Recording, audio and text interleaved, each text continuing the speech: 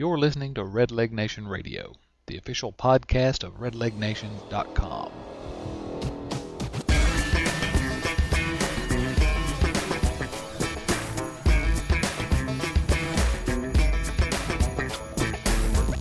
Hello, everyone, and welcome to yet another edition of the Redleg Nation Radio podcast. I'm your host, Chad Dotson. With me, as always, the voice of reason at RedlegNation.com, Bill Lack. How you doing today, Bill? Well, I hope I got more left in the tank than Scott Rowland.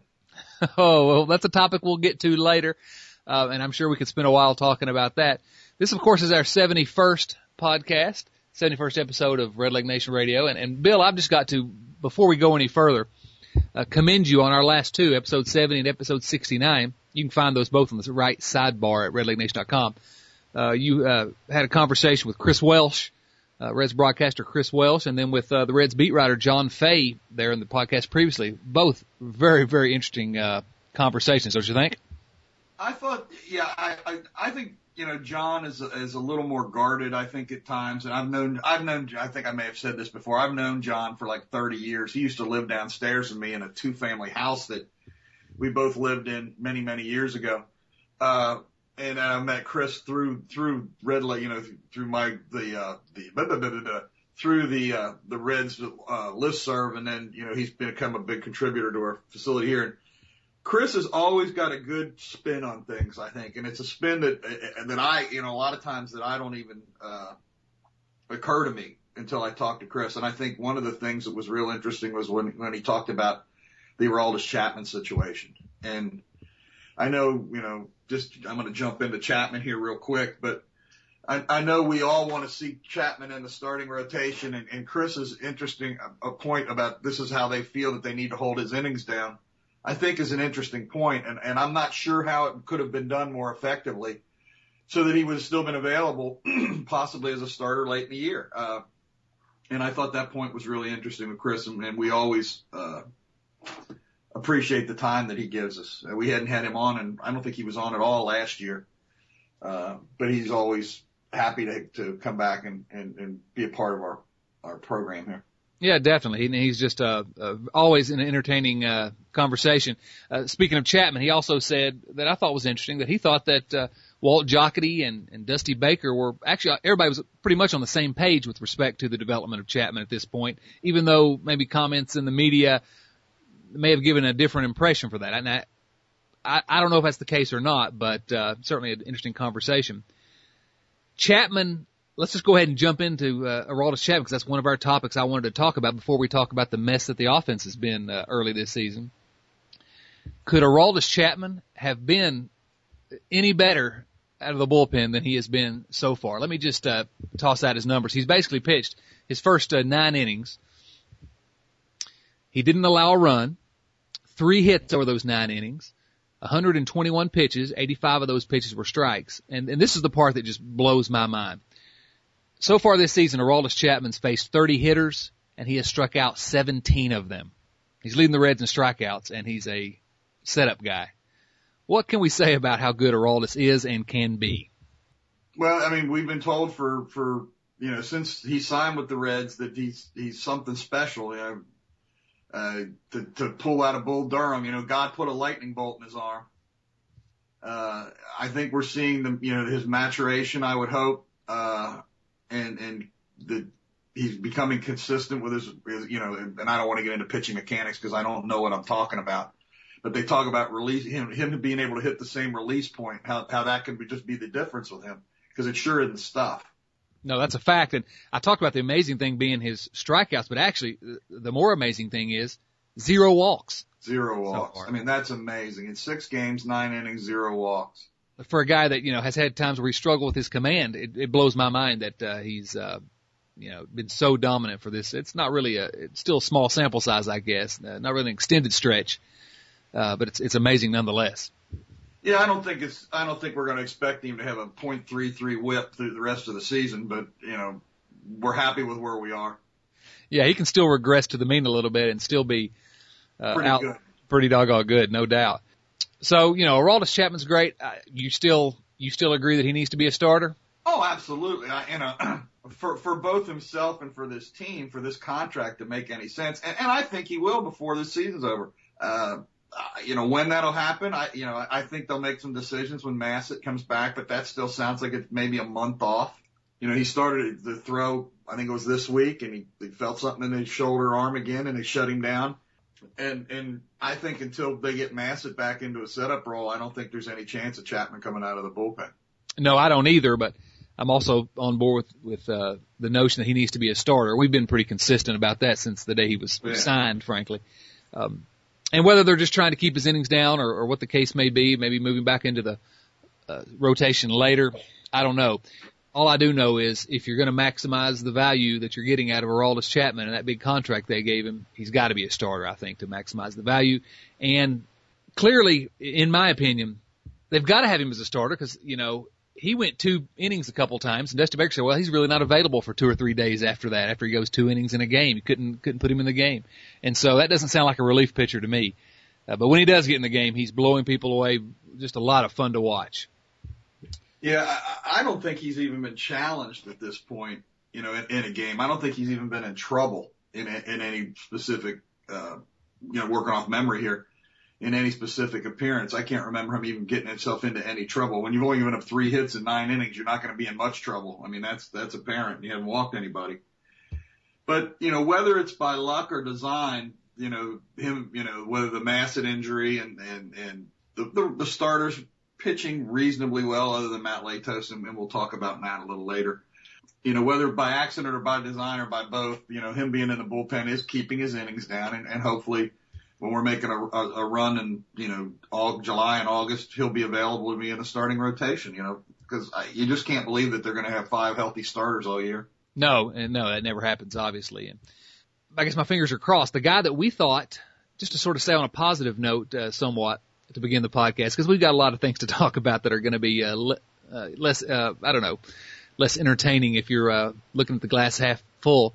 The guy that a lot of us wanted to be removed from the rotation for Chapman to take his spot, a guy that's been my favorite Red for a while now, but Bronson Arroyo.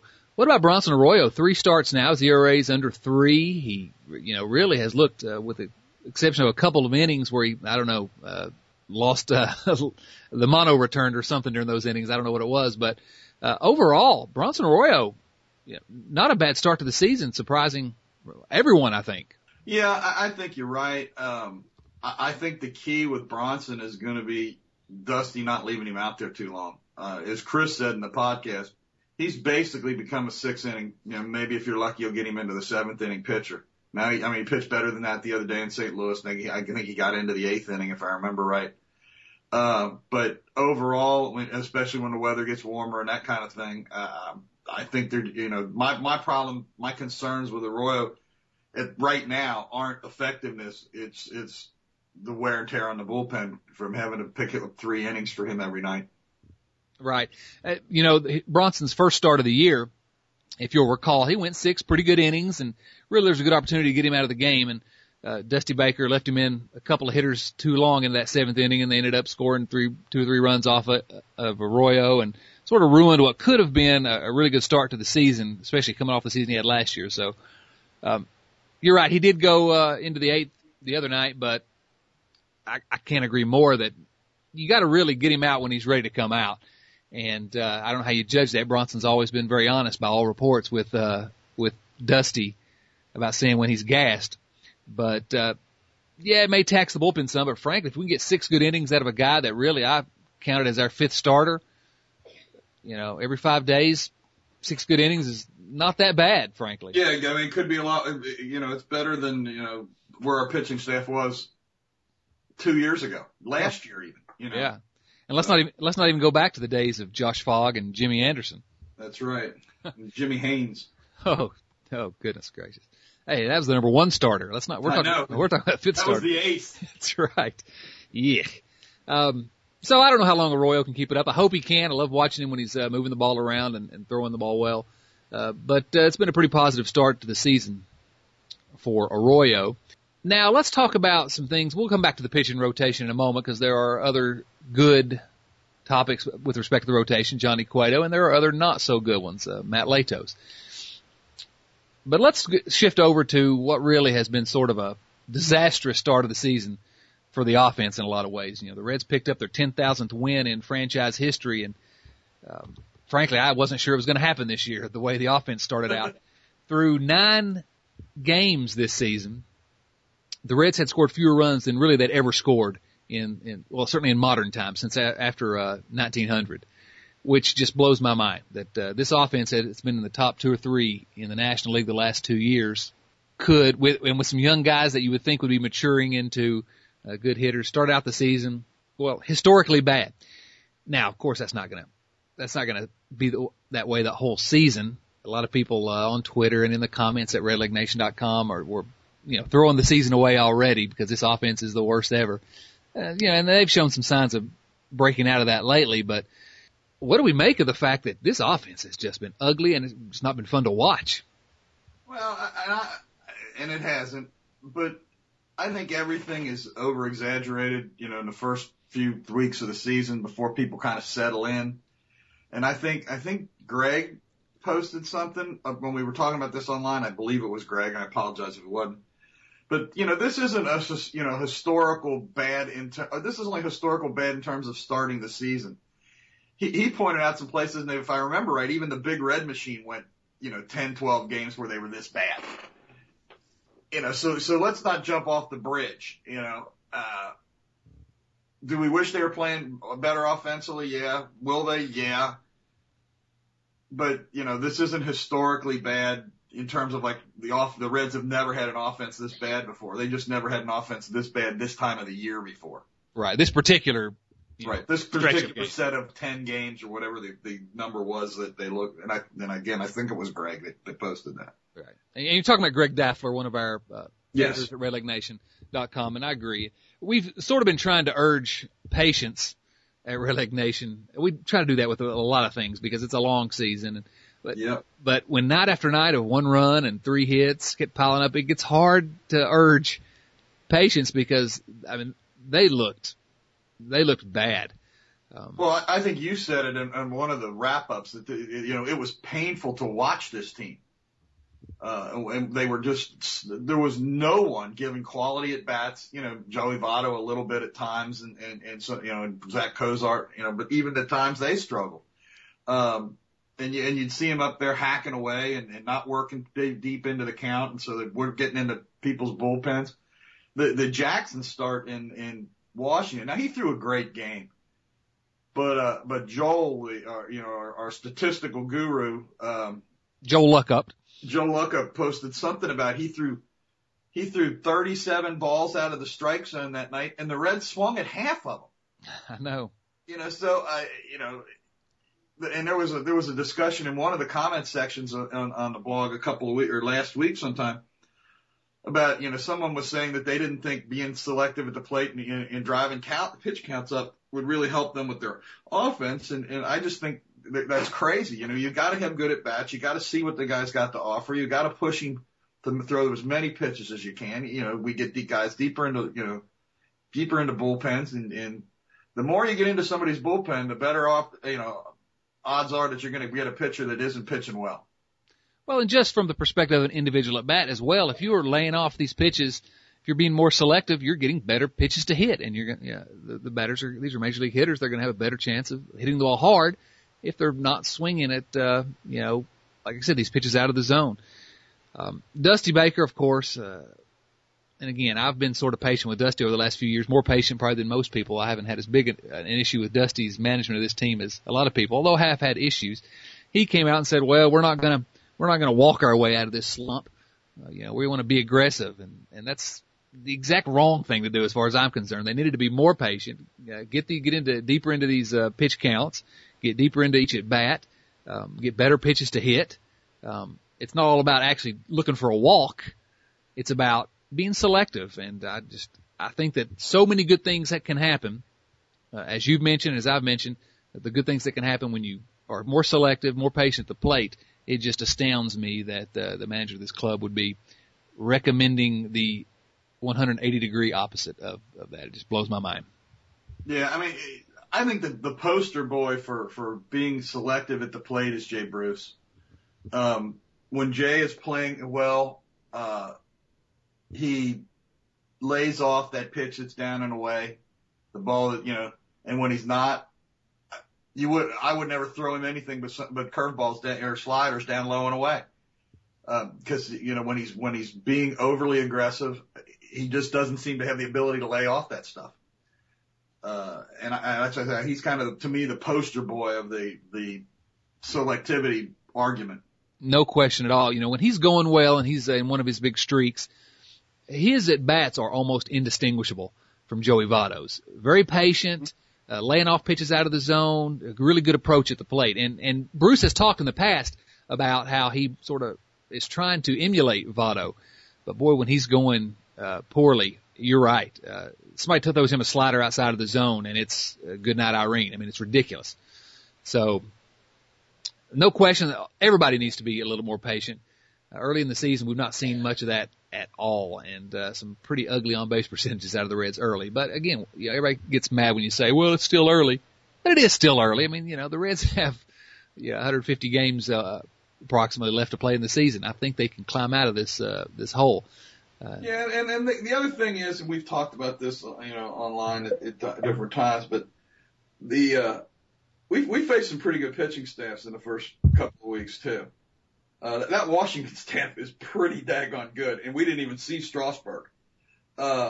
St. Louis' staff, I'm not sure there's anybody throwing better than Loesch right now. The key right now is I want to see the offense pick up in the next 3 weeks, because we got 12 games against the Cubs, the Astros, and the Pirates. So they need to make some, as I've said a couple of times, they need to make some hay in the next 3 weeks. Yeah, if there's any time for the offense to get healthy, now's the time, no question. And that, what you brought up is a point that's really overlooked a little bit, and that's a problem with judging things on these small samples and drawing these grand conclusions, sweeping conclusions about how the season's going to go based upon this small series of games, is that the Reds were facing some good pitchers. Loesch is pitching great. They faced him a couple times. Jaime Garcia for St. Louis is just this guy came out of nowhere to be a great pitcher. That Washington staff they are a good staff, and that Washington team's pretty good. So drawing any conclusions about how the Reds are going to be terrible, the offense is just not going to be enough for this team to compete. It's premature for that. Let's talk after we face some of these Pittsburgh Pirate type staffs. But all that being said, it has been painful to watch. I don't want to. We're not glossing it over, but it's. No, you look at the top 3 OPSs on the team right now, and 2 of them are rookies for the Reds, Mesoraco and Cozart, who both had pretty good starts to the season. And then, of course, Joey Votto's in there as well. Well, the other thing is, and like you said earlier, we hammer on Dusty as much as anybody, and maybe more than we should at times, but I will give him credit, and I never would have thought he'd done it. He did finally dramatically remake the lineup to get rolling out of the 4-hole. And he even had, yesterday he had Bruce and Votto hitting back to back. And as you said, I think in the wrap up that, the earth didn't open up and swallow Wrigley Field. I would have, they had to get rolling out of the 4-hole. He's become a black hole. I mean, I hope he turns it on, but I sure am not willing to bet on it at this point. But at least against right-handed pitching, I don't see any reason in the world why you wouldn't bat Votto and Bruce back to back. I just don't see why you wouldn't. I agree. I will give Dusty credit for remaking the lineup and having the courage to put a rookie back up on the top of the order. I mean, he tried it last year and it didn't work out real well with Drew. Put Drew in the 2 spot, and he seems to have responded to that. Now, whether he was just due to start hitting or whether hitting in front of Joey Votto is helping him, or combination of the 2, who knows? But he's hitting the ball better than anybody on the team right now. It was an interesting lineup, no question, and it's the first time there's been any kind of a radical departure from his sort of standard lineup all season long. Cozart as leadoff. I'm not sure whether that will last or not. He's playing well now, but he's not been he's been an adequate on-base guy in his career thus far, but not great. So I don't know about that. It'd be interesting to see how Cozart, and then Stubbs was second, how that might change if and when Brandon Phillips is healthy. You got to think he'll be 1 or 2 in the 1 or 2 spot, because yesterday Willie Harris was starting. But yeah, Votto Bruce back to back. I loved it. Really not a bad lineup. Other than Harris. Other than Willie Harris. But before we get off of Brandon Phillips here, I think we need to talk about how the Reds, in my opinion, are mismanaging this injury. Well, listen, this is a conversation we've had 100 times the last few years. They let these guys, they either play short. I mean, they let him sit out for the better part of a week. They brought him in and let him play in St. Louis, and he really had one good game in St. Louis. And couldn't run, really, and he still can't. I mean, if they'd have put him on the DL immediately, he'd be ready to come back off the DL now. I think they wanted him in that St. Louis series. And now it's cold in Chicago this weekend. He didn't play yesterday because, they were worried about, him being able to get properly warm and stay properly warm and all that. And from what I had read or heard or read in the weather, it's not going to be any better today and probably not tomorrow up there. So, whether he's going to play at all in this series, who knows? In this thing, I have the concern that this thing's just going to nag the rest of the year. And if they don't do something, or else he's going to do something and make it worse, and then we lose him for longer than we lost him for originally. Yeah, you hit on the thing that really concerns me more than anything about this, that it's going to linger. This is my opinion is that the Reds panicked a little bit. The offense was looking awful. Brandon Phillips is, for better or for worse, an integral part of this offense. And I think they felt like they couldn't afford not to have him in there. And so they held him out for a little while, hoping it would get better. The hamstring, they started playing, and he was begging to play by all accounts. He's the quote-unquote gamer you hear about. He wanted to play. But they got him in, and he couldn't run to first. He's just not Brandon Phillips. There was one ball, it was a little short pop fly into short right field, a play that Brandon Phillips makes every single time, and he couldn't get to it. And so it's affecting the team on the field. They could have put him on the disabled list for 15 days, taken their lumps. Yeah, we would have had to see Willie Harris and Wilson Valdez playing in his spot. Well, you know what, though? But they didn't. Todd Frazier could play second base. He's played it in the past in the minor leagues. Now, would he be Brandon Phillips over there? No, he wouldn't. He is an option at second base, whether Dusty Baker wants to admit it or not. And Todd Frazier's name is going to come up here in a moment when we talk about Scott Rowland. I agree. I don't know that the Reds agree about putting Frazier. That's the reason I didn't mention him a moment ago, put him at second base.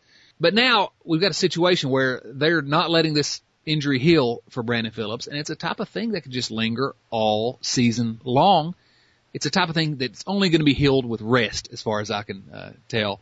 And they should have gotten him that rest, gotten it 100%, and gotten him back in there so that we have him the rest of the year, because Brandon Phillips is a big part of this offense. Now, another person that's been counted upon to be a big part of this offense, we just talked about him. He's been the cleanup hitter for most of the year, and we've touched on him briefly, but it's Scott Rowland. I did a piece for ESPN.com this week about Rowland, and I don't want to, you may want to, I don't want to use the phrase Rowland is finished, but goodness, he had that great first half in 2010, the year the Reds won the Central, and at the All-Star break, he was the starter at third base, and he was right up the top of the MVP candidates. You see the list of people that are MVP candidates, half-season MVPs. He was right up there. Just had absolutely killed the ball and was looking like a rejuvenated Rowland, looking like the Scott Rowland. He was healthy, the Scott Rowland of years before. Now, then the second half, subpar second half, terrible in the division series against the Phillies where the Reds were swept. He just looked exhausted, struck out 8 times in 11 at-bats. And so I got interested to take a look at what his numbers were since that All-Star break when we were all amazed at, hey, this Scott Rowland guy's pretty good. Since that time, he's played in 131 games, and by and large, for the last decade, that's been about as long as a Rowland season has lasted because of injuries, around 131 games. In those games, batting average 249 since that All-Star break, 303 on-base percentage, 401 slugging percentage. That's a 704 OPS. 8 homers, 64 RBIs. I mean, yikes. His defense. That's 8 home runs playing at your home park being Great American Ballpark. Great American Ballpark. And, I love the guy. He's hilarious when you see him interviewed. He seems to be a great guy. He's trying hard. He's playing hard. He's still pretty good defensively at third base, but wow, what can we expect out of Scott Rowland? Can we expect anything out of Scott Rowland at this point, 37 years old? Well, And I think it was last season that you and I talked about the hope that Scott would understand when his time had come and would retire. And, we had kind of talked a little bit about that and how, his contract was hurting the team. Apparently it didn't hurt the team too much with the contracts that they've signed. But, and I don't know about this team with, let's assume that Rolen wasn't in there and that Todd Frazier was playing third base. You got 3 rookies in your starting lineup. I don't know how many teams have been successful in over the years with 3 rookies in their starting 8.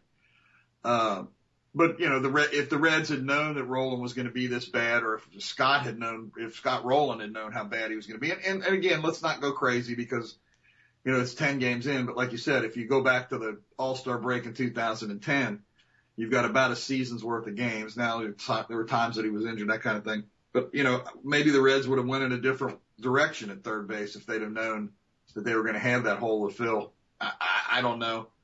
But he just doesn't look like he's got much left in the tank. He's not, I guess somebody said, I didn't see the game yesterday. I was watching it online. Somebody said he hit the ball hard twice. Those may be the first 2 times that he's hit the ball hard since that game-winning hit he had against Miami in the opening series. I don't know what this, I'm not bad. I don't want to make it sound like I'm bad-mouthing Scott Rolen because, like I said, he's a professional baseball player in every sense of the word. He's a gentleman. He takes his job seriously, expects others to do the same by all accounts. But offensively, he just looks like he doesn't have anything left. And I hope I'm wrong.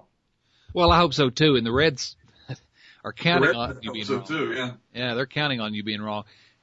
I don't want to go so far as to say that he's finished. I think he's probably finished as a guy that can hit sort of in the middle of an order. But his defense, like I said, is still pretty good. He still can contribute some. If you're hitting him lower in the order, he might be okay. I still don't know what Todd Frazier's going to produce in the majors. Frankly, I think Todd Frazier is the heir apparent and probably should be playing there a good bit now. I got to think he'll get better than a 700 OPS, which is basically what we're getting out of Rolen offensively. So, but there is the defensive issue as well. While Frazier is, good defensively, he's not Scott Rolen. Well, no one's Scott Rolen. Right. Scott Rolen, one of the things that amazes me about him still, if you ever watch him play, we've been watching him as a Red now for how long?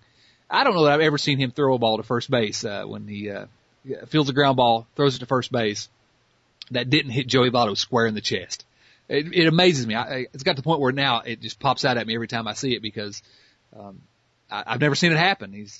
So you're right. He is a professional. I don't want to think that it's over, but the evidence is starting to pile up. It's not looking promising. Let's hope that we're wrong here. Let's hope he breaks out and has another big year like he had in 2010.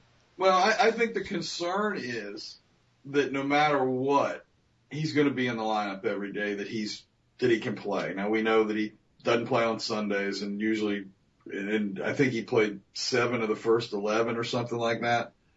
If they don't get the bat out of Scott Rolen that they expected, the concern is who fills that gap. If you're not going to get what you expect out of Rolen, you have to hope you get more out of Jay Bruce, Joey Votto, Brandon Phillips, Drew Stubbs. I think anything you get offensively above the mean out of Cozart and Mesoraco, you're going to be happy with. Ryan Hannigan is going to be what he is. I don't think you're going to see him play much better than he played last year. So it puts more pressure on the rest of the guys if you're not getting the numbers that you expected out of Rolen. Yeah, no question about it. And again, we're not basing this on the fact that Rolen's hitting 159 with a 456 OPS this season through 14 or 15 games. No, we're going back a year and a half. So I don't know if there's ever been a plan for the eventual replacement of Scott Rolen, or at least I think it was Juan Francisco until he irritated Dusty Baker this spring by showing up overweight and got shipped off to Atlanta. I really think he was the default third base option. You and I have had discussions about what we think of that plan. So Yeah, I think that's the case, and I think the other thing that irritated, and I don't know how much of it was the weight and how much of it was they said he didn't rehab his injury. I think a calf injury, and he came into spring training and it was still bothering him because he hadn't done anything with it all winter. And that would be, as a front office guy, that would just send me right over the edge. You have this opportunity to make the big club and be the heir apparent, and you don't do enough to get yourself ready. It'd be time for you to move on. Yeah, I mean, if you've got the chance to be the backup to Scott Rowland, what better opportunity is there? Because you're going to get to play. Yeah, he's going to get hurt. Be a caddy, right? So I don't have any problem with them shipping Francisco off. It's not, you're not going to be Bill Plummer to Johnny Bench. Right, exactly. But Jay Bruce, you're right, is one of the names that's Drew Stubbs as well. They're going to have to sort of pick up some of the slack. When you look at Bruce, and everybody gets frustrated with Jay Bruce, and let me just remind everyone of a simple thing. Listen, Jay Bruce is going to be good this year. He's going to have a really good year. That's my prediction. But try to remember this. Jay Bruce is younger than Zach Cozart, a rookie. He's younger than Drew Stubbs. He's younger than all but 4 guys on the Reds right now. Let's be patient with him. He's still a young guy, and having produced what he's already produced in his career. I'm tickled with Jay Bruce. I wish he'd be a little more patient at the plate sometimes. I wish he had a better approach. I wish he didn't go into these prolonged slumps, but I'm still maybe I'm just blinded here. I don't know, but I'm still expecting Jay Bruce to really have sort of a breakout season, take a step forward after last year. And he's going to have to with reduced production from Scott Rowland. Well, and if this team's going to compete, Drew Stubbs and Jay Bruce are going to have to improve on what they did last year. And I talked a little bit about this with Chris Welsh in the interview about Jay, because even with what Jay's done, I'm never going to say that a guy's been a disappointment when he's playing. I think his 4th year in the big leagues at age 25, and he's hit 100 career home runs and but he did take a small step back last year, offensively and defensively, I think. And I think he knew that. He went out and hired a nutritionist and all that stuff and lost a bunch of weight over the winter. Came into camp in better shape but is he always going to be a streaky guy? I don't know. We'll find out. But he's, when he's on, he's very, very good. Do we all wish he was a little more consistent? Yeah, but like you keep saying, he's only 25. Yeah, but at some point though, he's going to be who he is, and we'll have to accept that. That's exactly right. And there's still time for that to be determined who he's going to be as a player. Certainly. I'm looking over talking about the offense, and I just pulled up the Reds team stats here, and I'm just looking through it, and the batting average stat, you can toss out the window. It doesn't tell us a whole lot, but it's what everyone quotes. And I'm just looking at the Reds team leaders in batting average, and just to give you an example of how bad the offense has been, there are 3 guys tied for the 5th best batting average on the club. Those 3 guys that are tied for the 5th best batting average on the club are named Bronson Arroyo, Johnny Cueto, and Mike Leake. If that gives you any idea about how bad the offense has been. Oh. Well, we're hopeful that the offense is turning around. And so, frankly, my head hurts. I don't want to talk about it anymore. Can we shift over to the pitching staff? Well, the one thing on our offense is our buddy Willie Harris with his minus 18 OPS plus, you do assume that he's going to improve. Minus 18? Is that bad? I think so. Yeah. Ouch. No, I don't expect it. Frankly, I don't know why Willie Harris or Wilson Valdez are on the roster to begin with. What does Willie Harris bring you that we didn't already have in Paul Janisch? Janisch couldn't hit, and he's a better fielder than Harris. I mean, I just don't understand what he brings to the team. Valdez can at least pitch when it gets to be the 19th inning. There you go. All right. Because Dusty always worries about that bullpen.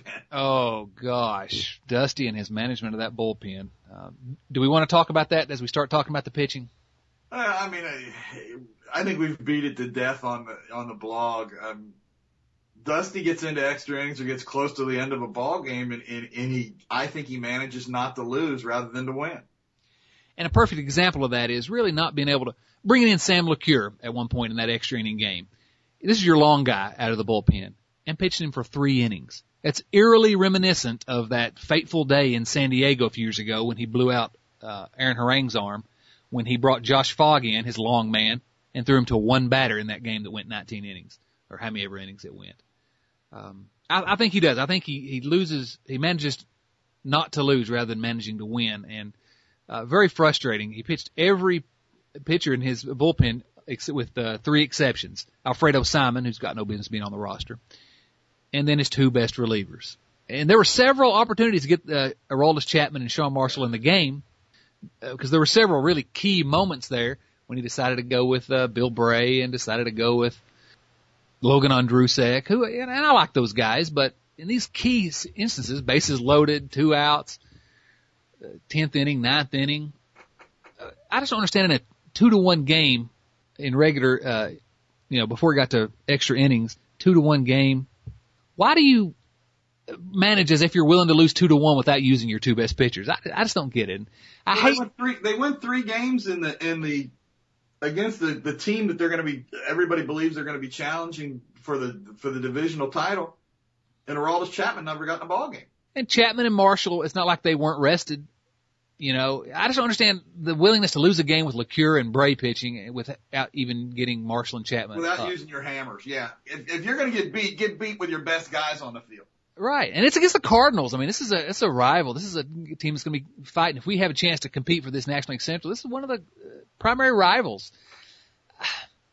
I don't get it. I hate to pile on Dusty because I don't think we've done a whole lot of that at Red Leg Nation. I think that there's a lot of really Dusty hatred that goes on out there, and I think we've been pretty reasonable at Red Leg Nation because there are some things he does very well that probably can't be seen in the box score in terms of managing his roster and being a sort of a player's manager. The guys like him, but this was a night where I was just astounded that he was willing to lose that game with LeCure and Ondrusek and Bray while not using his hammers, as you call them. I just don't get it. I don't think editorially we get on Dusty real bad on Red Leg Nation. I think in the comments section, Dusty takes a pretty fair beating. And that's fine. That's what they're there for. Give your opinion. But I just, the manager's job is multifaceted, and we all know that. But the game day managing, I don't think there's any doubt, is what his weakest point is. And he does things that just, the pinch hit or the pinch running Devin Mesoraco for Ryan Hannigan the other day. Nonsensical. What? Completely ludicrous. And I'm not saying that Devin Mesoraco isn't faster than Ryan Hannigan, but he's not, this isn't Carl Lewis and going in for Ryan Hannigan. I mean, the difference isn't that exponential. I know. Well, just to sort of set the stage on a little bit, right after that it was when Logan Ondrusek came into the game and loaded the bases promptly in the 9th inning. The Reds were losing 2-1 at that time. And of course, he lets Ondrusek try to work his way out of it. Ondrusek did work his way out of it, and the Reds eventually got it to extra innings. So, I guess that worked out if you're going to, look at it in hindsight. But then in the bottom of the 10th, he brings in Sam LeCure. Okay, Sam LeCure, he's got a great mustache. He's done a pretty good job for the Reds since he came up. Yep, they found a spot for him. Right. He's been successful. Yeah, and, okay, so you've got Sam LeCure in the game. It's extra innings. Maybe you're managing in case this game goes a while because there hadn't been a whole lot of offense that day. Who knows? So LeCure gets into trouble. A couple of runners get on. He's only able to retire, I think, 1 batter. And this is where it really I just couldn't believe what I was seeing on television. They show out into the bullpen who was warming up in this tie game in the 10th inning with LeCure in trouble. He's got Bill Bray and Jose Arredondo warming up. I don't understand why arrested Aroldis Chapman when the game's on the line you've got Votto and Bruce coming up the next inning with the game on the line. He had his 4th and 5th best relievers warming up. I don't know. I just can't. I'm not smart enough, I guess, to understand it. What happened that night? I don't watch a lot of baseball other than the Reds. So my only comparison in terms of managerial stuff is whoever they're playing against. But I don't see many other managers that also consistently allow relievers to pitch to one guy. That seems like it's almost a product to me of a bygone era. Guys are coming in. The specialization doesn't seem to be what it was 3 or 4 years ago where, you had a guy come in and just get one out. And Dusty does that constantly. And then he turns around and complains about how his bullpen's depleted. Right. Yeah, if he wasn't complaining about the bullpen being depleted based on his own handiwork, it wouldn't be as big an issue maybe. There are some other guys out there that do. Tony La Russa was famous for doing that, bringing in guys to face one batter, 3 different pitchers to 3 straight batters. But it's just very frustrating. I thought that was again, I hate piling on old Dusty. Frankly, I'd love to sit down and, grill out some burgers and have an evening talking to Dusty. Seems fascinating, but that was a disgraceful performance. And I think just about everyone that watched that game agreed that was a pretty disgraceful performance by Dusty Baker that evening. In a game the Reds, would have helped if they could have pulled that game out. They could have had a chance of winning that series when they hadn't played well at all. So I don't get it. Again, I'm not smart enough to understand, I suppose. Anyway. While we're talking about the pitching, let's also say this. Overall, the Reds pitching's been pretty good. Bray's struggling. Matt Latos is really struggling. But other than that, Simon I think he's a placeholder till Massett's ready.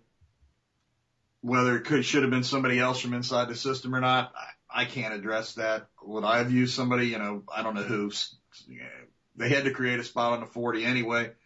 So you could have used, if you wanted a right-hander, you could have used Scott Carroll or Carlos Fisher. Are they more effective than Simon? I don't know.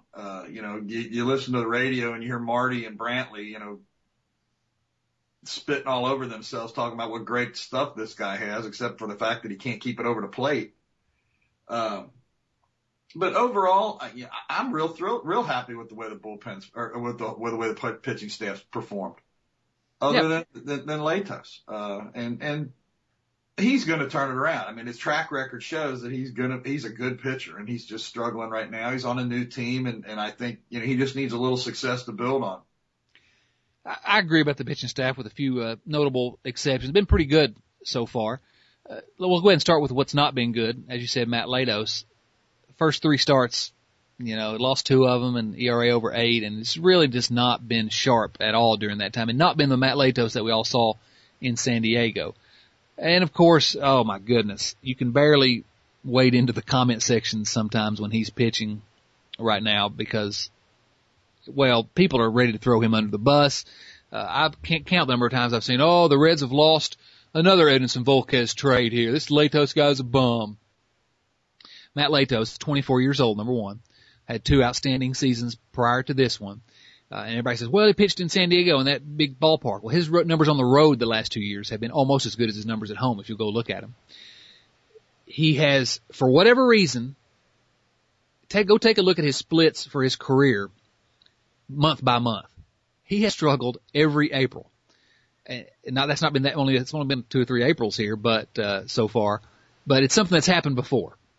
I don't have the first bit of, I don't spend 1 second, let's put it this way, of my life worrying about Matt Latos. Matt Latos is going to be fine. Matt Latos is going to be one of the top 2 pitchers on this, in this pitching rotation by the end of the season. He has struggled terribly, and I haven't enjoyed watching it. He appears to, just be taking it pretty hard too, from some of his quotes that, have been in the Inquirer. Really just taking heaping a lot of blame on himself and feeling really bad about starting off this way for a new team, a team that's expecting him to be sort of a stud. But goodness, people, if you are hammering Matt Latos and if you're calling this trade a blowout win for the Padres already, give me a break. Matt Latos is going to be fine. Be patient. Okay, my rant's over. Well, and I spend a lot of time defending the city of Cincinnati, where I was born and raised and grew up and still live in the area, and Reds fans. Oh, you're going to go into this, aren't you? Yes, I am. But any moron that tweets a player's wife berating her husband's performance on the field should be fed to jackals. I mean, it infuriates me that somebody could be that moronic. I don't know Dallas Latos. I don't know Matt Latos, but his performance on the field has nothing to do with this lady who apparently is very pleasant and seems to have a lot of fun on Twitter and interacts with people and does her best to be a good ambassador for her husband and thus for her team that he's playing for and that. And for people to do that, it just infuriates me. Bill, I couldn't agree more. We have spent a lot of time the last couple of seasons sort of poking fun at the St. Louis Cardinals fan base and how they have no class and all this. We've had a good time poking at them. I'll never say another thing about the St. Louis Cardinals fans because it was use the term again, it was a disgraceful display by some supposed fans of the Cincinnati Reds. Now, there were a bunch of Reds fans that came to Dallas Latos' defense that night as well, but that doesn't detract from the fact that there were some people saying some really awful things directly at a player's wife. I mean, what kind of forget about baseball. What kind of a human being are you if you think that that's an appropriate way to act? It blows my mind. It's a black mark as far as I'm concerned on the city of Cincinnati, and very, very, very disappointing. It's also, and I don't want to get too big with this, but it's a sad commentary on where our society has come. In the fact that, I think that that's one of the problems with the social media is it allows you to think that it allows you to do things that there's no repercussions to. Because I guarantee you they wouldn't have had the audacity to say that to that woman's name face to face. Exactly. And one of the people that were making these comments, one was an assistant football coach at Springboro High School. There was one that was actually in sports marketing, I think at the University of Houston. They were making these comments. People that should know better. I agree. It's a sad commentary, and I just don't understand who thinks that's a good idea. No, I would love to have the chance to apologize to Dallas Latos myself on behalf of Cincinnati Reds fans. We'd love to have her come on here, Dallas. If you ever listen to our podcast, we'd love to have you come on. Definitely. And you won't berate her if you could get a chance to speak to her? Absolutely not. Treat her like a queen. Okay. All right. Just check. Put her up on a pedestal. Just check it. Well, her husband has stunk, but it's not her fault. No. But he's going to be fine. It's not like he wants to be bad. He's wanted to be bad. Exactly. And he's going to be fine. Like I said, I'm not worried about Matt Latos. He's going to be fine. I tell you who I'm not worried about either. Johnny Cueto. Boy, he hasn't missed a step, has he? Well, I don't know. That 1.89 ERA should be a little lower. Yeah, that's true. He has given up 4 runs this year. What's he thinking? No, Cueto talk about a guy that's been a joy to watch the last couple of seasons. He's another guy kind of like Arroyo. He's sort of got that unique delivery, and of course he doesn't pitch anything like Arroyo. His stuff isn't anything like Arroyo's, but just he has that unique delivery where he kind of turns around towards second base, and listen, people talk about Cueto's a number 2 starter, is his ceiling, but he's pitching an awful lot like an ace, if you ask me. Well, the other thing that I find kind of funny, or at least very interesting, is and I think Chris talked about this a little bit, and I've heard it from other people too, is Cueto has shown a real desire to be great.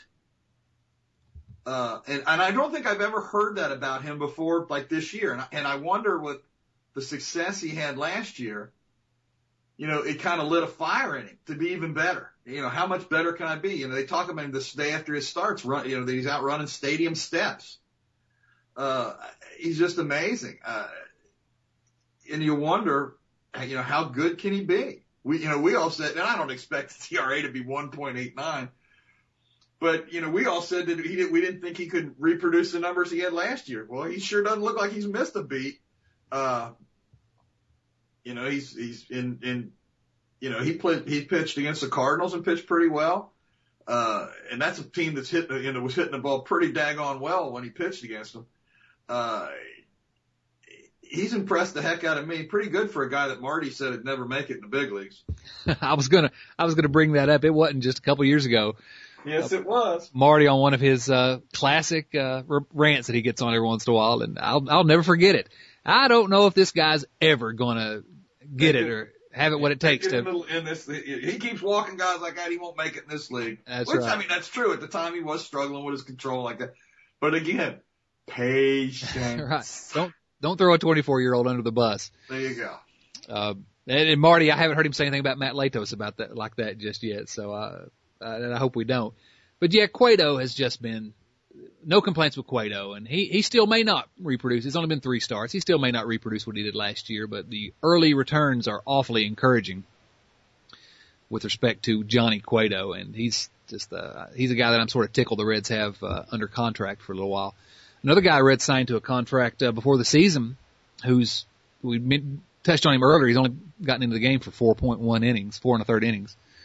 But Sean Marshall, to shift over to the bullpen, Sean Marshall has looked, he had one bad outing, but golly, when he is on, he's just about as untouchable as Chapman. Very impressed with Sean Marshall. Yeah, I mean, we're going to see, it's tough to, at 5 games and 4 1/3 innings, it's tough to say that, we know we're getting with Marshall. I mean, you have to go on past history, but he looks like he's going to be a pretty daggone good closer. Yeah, his past history certainly wasn't as a closer, but pretty good as well. So there's some things to be excited about. We already talked about Bronson Arroyo. Everybody wants to climb all over Homer Bailey every time he pitches, but I don't have any problems with the way Homer's pitching. Well, and he's the other poster whipping boy, and I think he's even gotten more abuse than Matt Latos.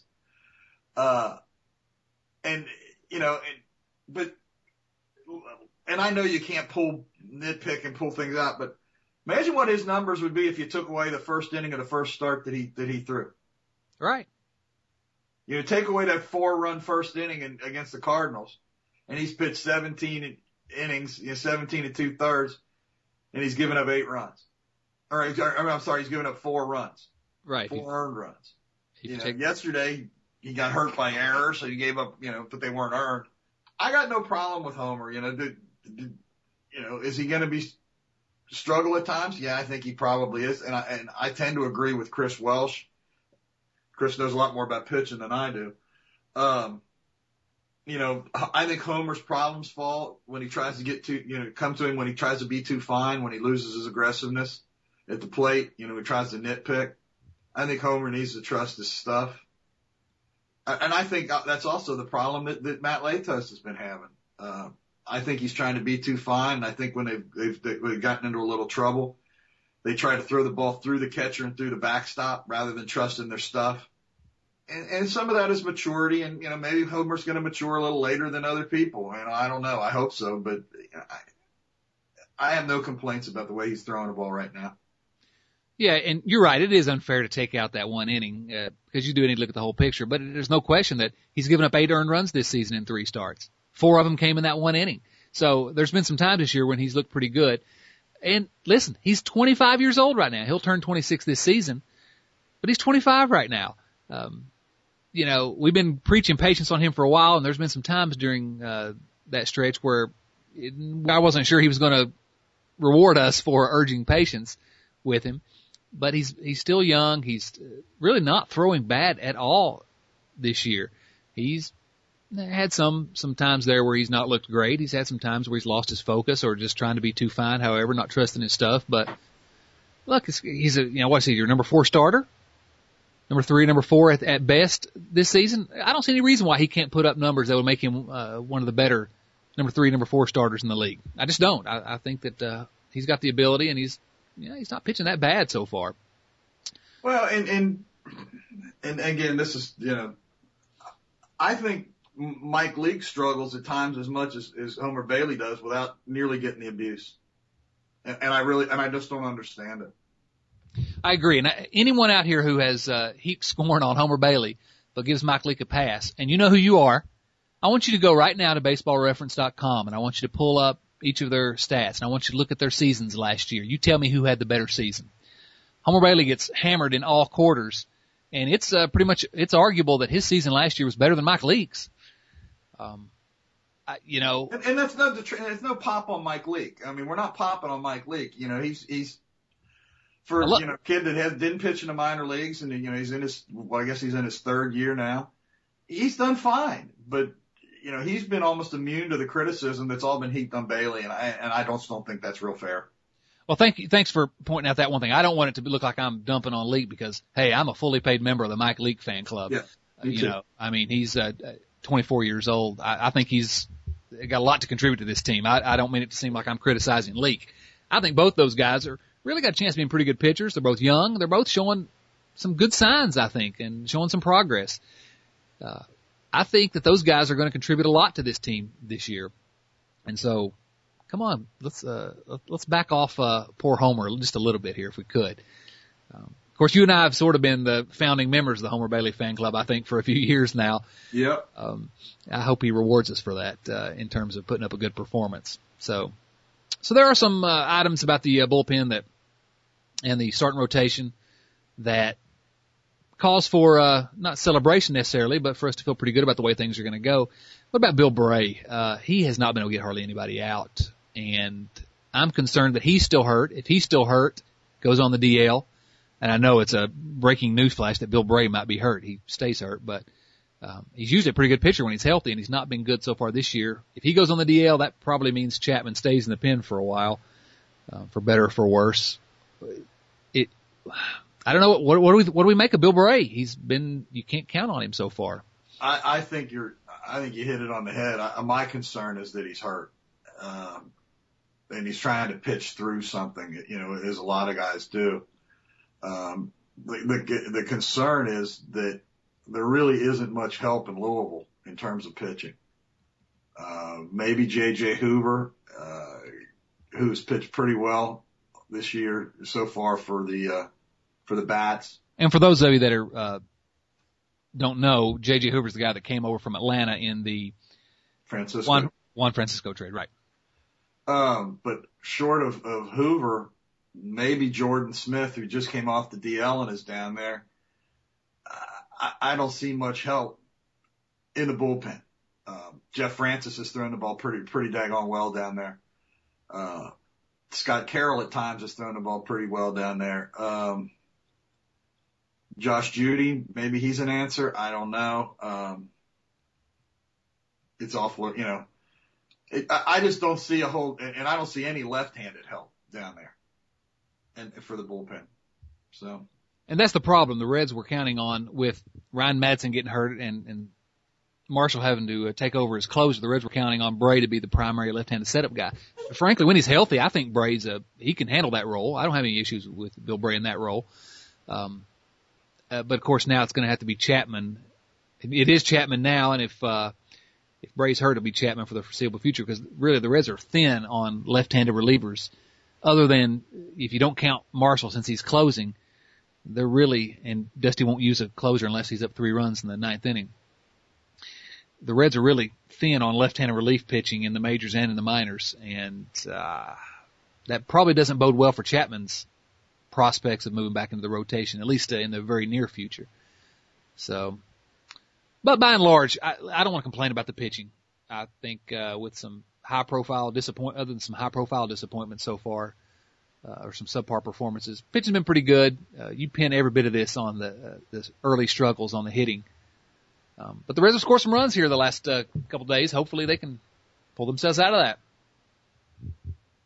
Yeah, they're playing in Chicago, and I mean, they had a good day yesterday offensively, and the wind was blowing in. So that's a good thing.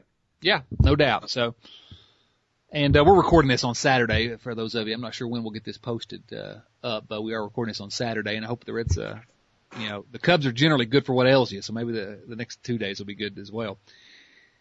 Before we go, I thought you touched on some of this with John Fay and with Chris Welsh, but you and I haven't had a chance to really discuss it. And I wanted to touch on some of the contracts that have been thrown around here lately in Cincinnati.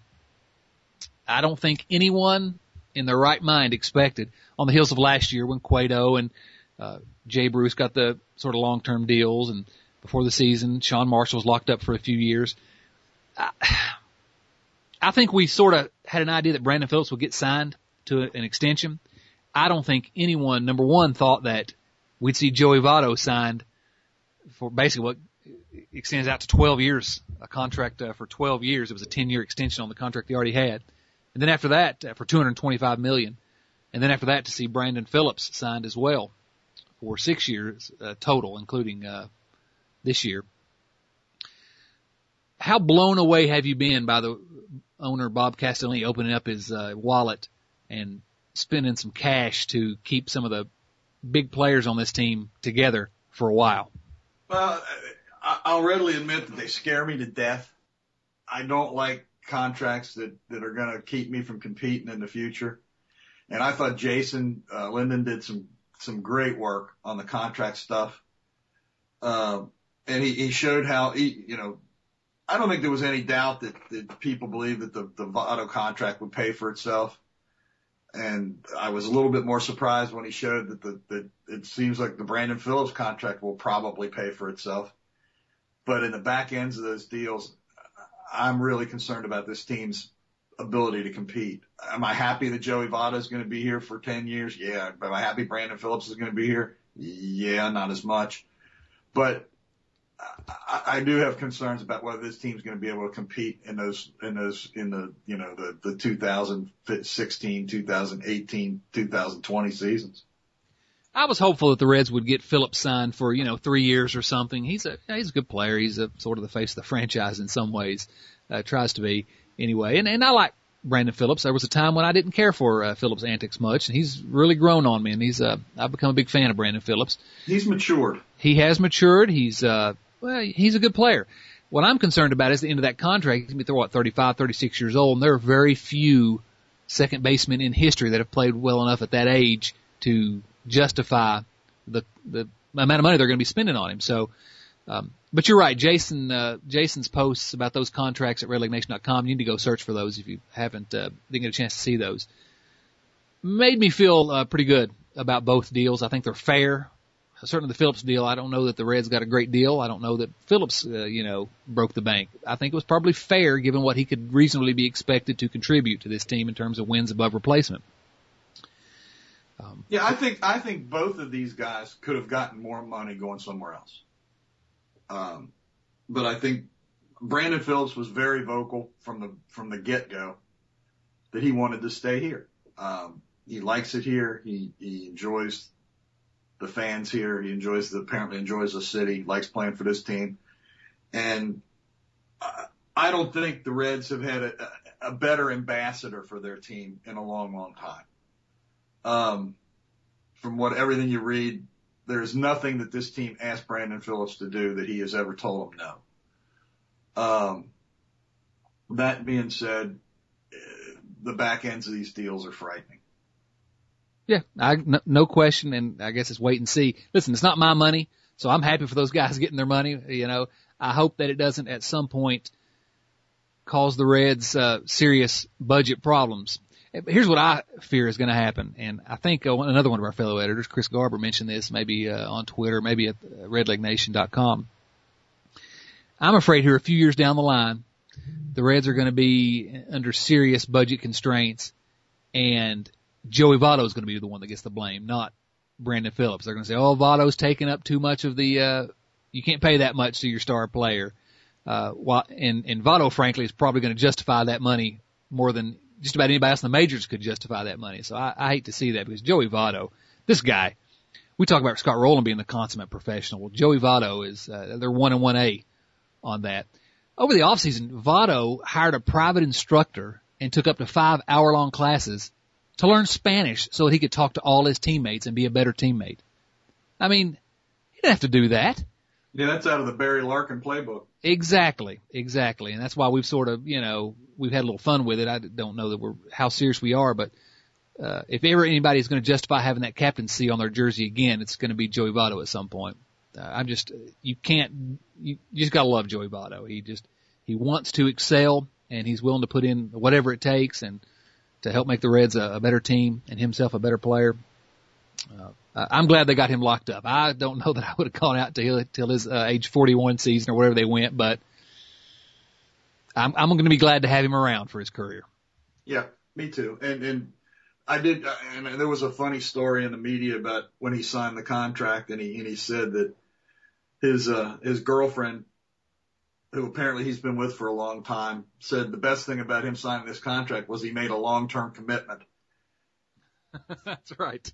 It wasn't the money for her. It was the long-term commitment. Now, my guess is the money had a little something to do with it too, but I thought it was pretty funny. Yeah, I thought that was a pretty good line, definitely. So, I mean, there are quibbles. You can quibble with either one of these contracts, and with any of the ones the Reds have signed recently, but, I don't think that any of these contracts we've seen the Reds give out are on their face bad per se. And it does demonstrate what, I've sort of liked about Kathleen from the beginning is I've gotten the feeling that he really cared about bringing a winner back to Cincinnati. And this is a demonstration with his wallet that he wants to win. Now, whether they're going about it the right way or not, I don't know, but you can't fault them for trying. So. Well, the player, Paul Doherty put a thing in the Enquirer saying, well, Castellini's done his job, now the fans need to do theirs, and yada, yada, yada. But to me, the message that this sends is to the players. If you perform, you're going to make the money here. And he wants to win here. He's trying to keep the players here that he feels like will help make this team a winner. And that should send a message to the players that what the ownership's expectations are for you and what the ability of what you can do if you're successful here. And that's not been the case for a long time. I agree. It does send a good message to the players, and it's a sort of a new day in Cincinnati. Now let's just hope that the one-loss column at the end of the year is going to sort of justify this, because the Reds have a chance the next couple of years of being pretty good, but it's looking ugly so far. And I do have to mention at this time that for me personally, the most exciting part about Brandon Phillips getting signed to that long-term contract is that's my son's favorite player. He wears number 4 on his baseball teams, and he's a big fan of BP, so he was more excited than I was, but at least we get to watch Brandon Phillips for the next few years. So quit with his contract or if you want to, but he's a fun player to watch. I'm excited to have him around. Yep. All right. Well, that's just about. One more thing. Let's talk about it. Billy Hamilton. Oh, yeah, I do have that on my list here. Did you see what he did last night? No. Well, before you get into what you were going to say about him, let me just preface it by saying last night they won 1-0. And Billy Hamilton singled, stole second, stole third, and scored on a sacrifice fly to the second baseman. Pop fly to the second baseman. He scored. They won 1-0. Whoa. Wow. Well, I pulled his numbers right before we went on the air here, and going into the numbers that I have, which are the same numbers that are up on the down on the farm for today, he's hitting 386. Even more amazing, his on-base percentage is 470. Now, we all realize this is a small sample size. Even better, his slugging is 632. He's only struck out 12 times, and he's walked 8. And he's 14-18 in stolen bases. That's getting it done, my friend. That is getting it done. That's outstanding, and obviously. Now, it is a hitter's league. The California League is a hitter's league. But I would feel that, and Gregorius is playing pretty well at Pensacola too. He's not hitting with any power, but he's hitting the ball pretty well. He's getting on base and hitting the ball pretty well. Until they're ready to move Gregorius up, I don't think Hamilton's going to move, because Jocketty just said in the paper this week, I think it was, that they're going to leave him at shortstop, at least right now. I don't see them making him move on Billy Hamilton to another position during the season. I don't think his future is at shortstop. I think he's either going to be a second baseman or probably, since Brandon Phillips signed that long-term contract, an outfielder, probably a center fielder. But if this kid continues to progress offensively the way he seems to have from last year to this year, because I saw him last year in Dayton quite a bit, and after the mid-season, when the second half of the season started, it was almost like the switch went on for him. And if you look at his season-long numbers from last year, they aren't real impressive. But if you realize that he put together most of those good numbers in the second half of the season, he was really, really effective. And he was a big part of their drive for winning their division in the second half of the season and making the playoffs and setting a franchise record for wins for a half season and for the year. But he seems to have, accelerated that pace so far this year in Bakersfield.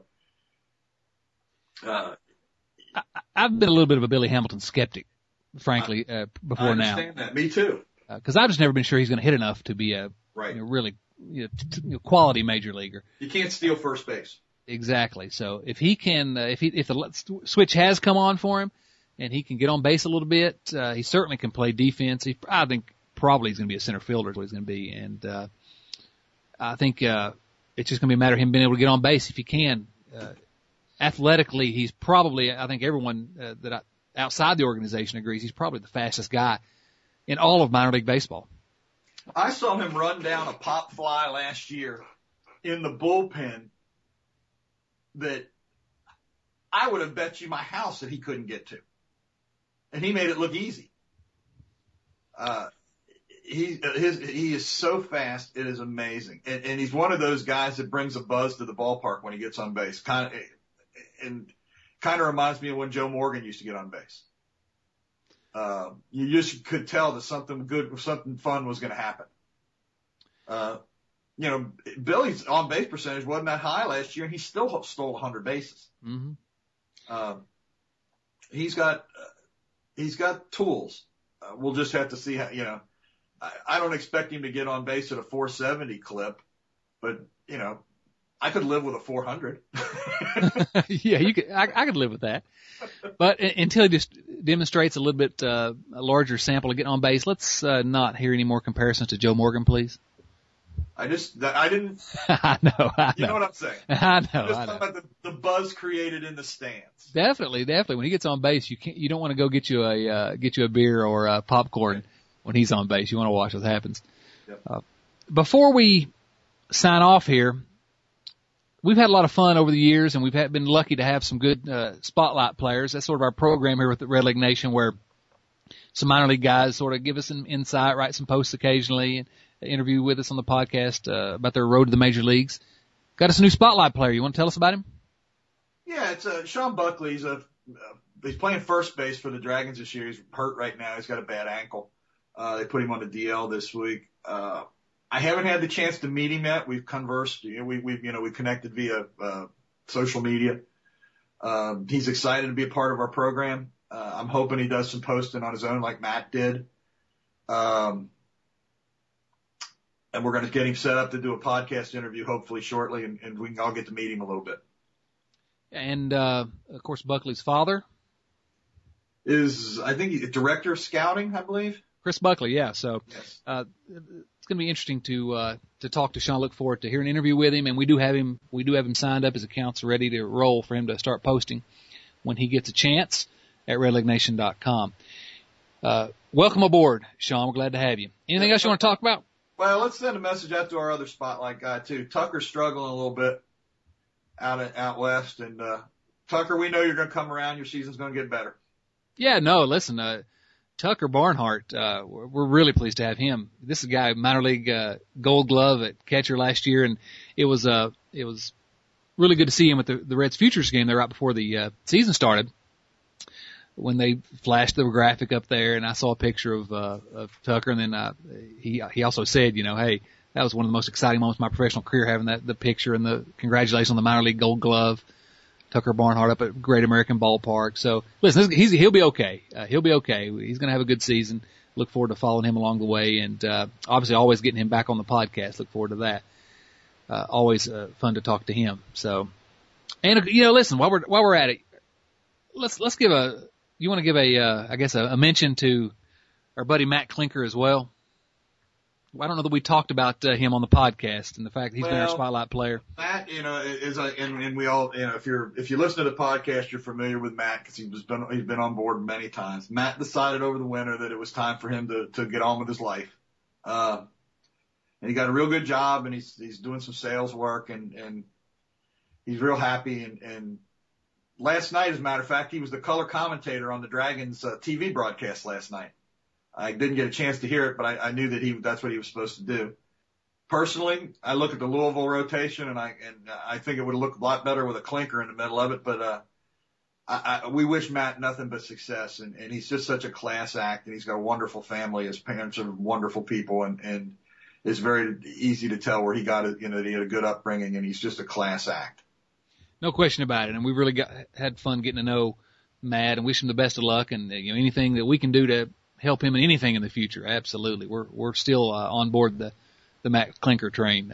But I agree. I can't stand in his shoes and about the retirement. Only he can do that. But Yep.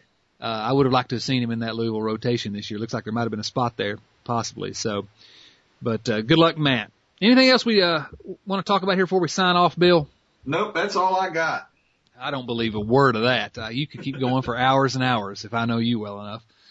All right, well, then I will thank Bill for joining me here today. As always, I always have a good time getting together and talking about these old Redlegs, no matter whether they're frustrating us as they are at the moment or whether they're playing well. Always fun to talk about. There's always something interesting going on with the Cincinnati Reds. Follow Bill and make sure I get this right, Bill, at Bill RedlegN on Twitter. You can follow me if you want at Dotson C. But really, want to encourage you to go follow Redleg Nation at Redleg Nation on Twitter. A lot of dialogue, a lot of discussion. We have a lot of fun on Twitter. Also, come visit us at redlegnation.com. Really pleased with some of the things we've had posted there lately. It's got a really good group of editors, and really proud of Redleg Nation. And hope you'll give us a chance. Drop by and see us on the interwebs. Yeah, you said this in an editor's email the other day, but I don't think our content has ever been stronger than it is right now. I agree. Finally, this is our 8th season covering the Reds, we're finally maturing, I guess. Let's not go overboard. That's a good point. Some of us may be mature. some of you may be right. Well, I do encourage you to go check us out at redlegnation.com. Also, listen, go subscribe to the Redleg Nation Radio podcast if you haven't already. You can listen to it through Redleg Nation when we post it up, but if you subscribe via iTunes, you'll get every podcast delivered to your MP3 player. Whenever it'll be downloaded as soon as it's posted. Get a chance to follow us here. We're trying to be more regular this year and having a good time doing that. Follow us on Twitter. Follow us at redlegnation.com. This will be a fun season. I'm not giving up hope yet. I still believe it's going to be a fun season. And I think we're going to have some fun things to talk about over the next few months. What about you, Bill? I agree. And if you got questions or comments, please let us know. Yeah, please send us an email. Send it to me at chad@redlegnation.com. If you got any questions about the podcast that you want to hear answered on the podcast or want to hear us discuss, send them on to us. We'll get them on in a future edition. Let me note quickly that I want to thank Freak Bass, Cincinnati area musical artist. Dude is unbelievably talented, who's provided our bumper music now for the podcast. Huge Reds fan, and he had one of the tracks on that old Cincinnati Clutch Hits, whatever that little album the Reds put out a few years ago. But huge Reds fans, and he's provided our bumper music. I wanted to go ahead and give a shout out to him, as they say. Go support this guy. Big Reds fan, talented musical artist. That's going to wrap it up for today's Redleg Nation Radio. Had a good time today. Thank Bill Lack for stopping in as always. For Bill, this is Chad Dotson saying so long, everyone.